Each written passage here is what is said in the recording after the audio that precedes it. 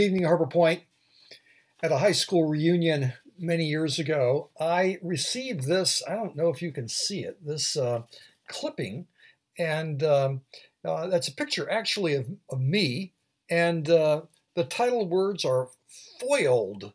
It's all about the basketball game that was one of the big ones of our time as our team was vying for first place. And I had this wonderful opportunity to to uh, to tie the score with 12 seconds left. I'm at the free throw line, and actually, I made the first free throw, but the second one for the tie clanged off the back of the rim. There's a mad scramble for the ball.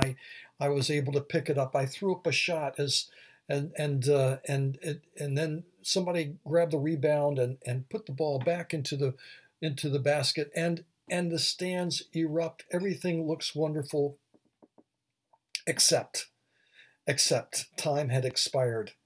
We were foiled, and in a very real sense, I felt foiled.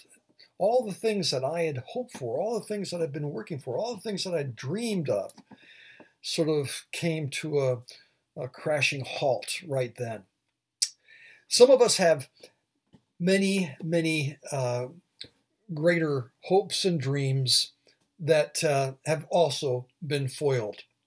You may have gotten married, and the marriage seemed like it was going to be everything that you'd hoped for, dreamed for. You'd worked for it. You had sacrificed for it. You had done things so that you might gain all that you could out of this marriage, and what happens? It's foiled.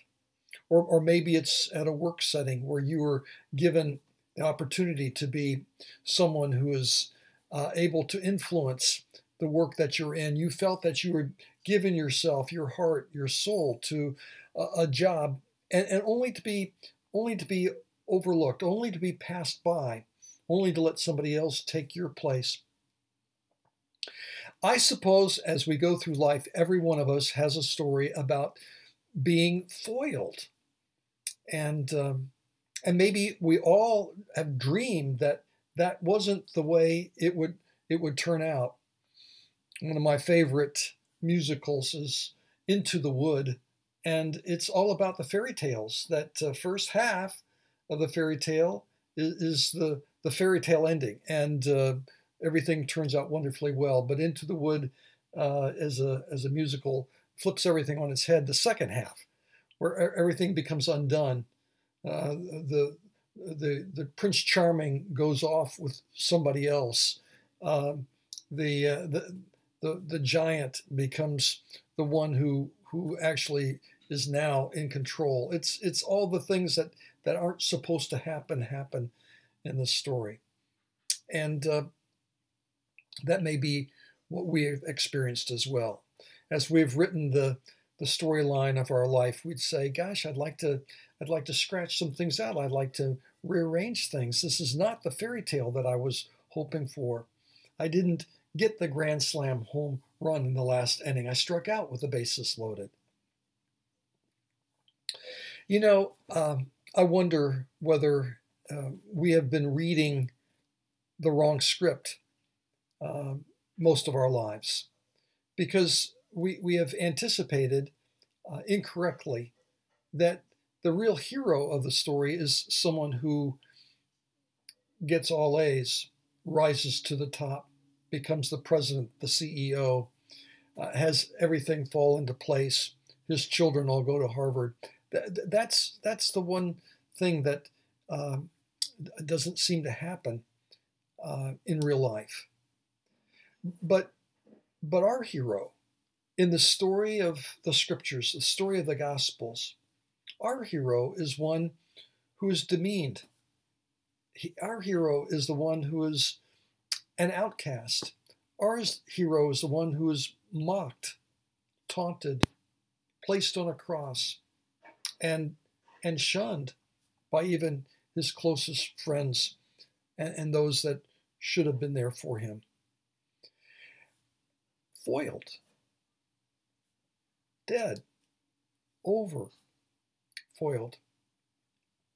But maybe because our hero is one who has been foiled, he identifies with us who have been foiled as well.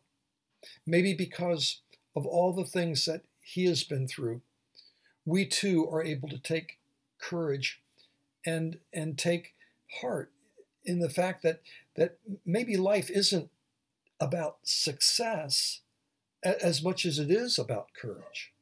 Maybe it's not as much about getting everything right as being able to forgive those that fail, including ourselves.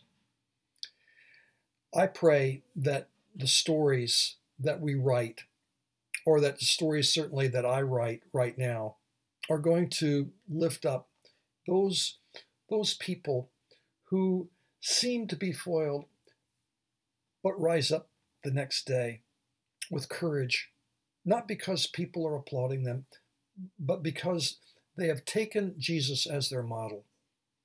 And when he says to pick up your cross and follow him, they do so with pride, because they know that being foiled in the eyes of the world means that we are entering into the glory of God in a new and deeper way. Lord God, thank you. Thank you for your gifts of life that continually teach us of new things. It used to be so simple, it seemed. If we could only get that base hit, if we could only throw that touchdown pass, if we could only become the captain, the vice president, the leader, if we could only become the one who's respected, then everything will turn out fine. Only to realize that once we've received something, once we have gained something, once we have succeeded in some area, then something new needs to take its place. Maybe the greatest gift we receive is that when we have fallen and failed, when we have stubbed our toe or things have not gone our way, that we can raise our head and realize that we're following in the footsteps of a hero who was rejected and broken, and one who seemed to fail from everyone's perspective except the Heavenly Father's. Help us to follow in those footsteps, we pray. In Jesus' name, amen.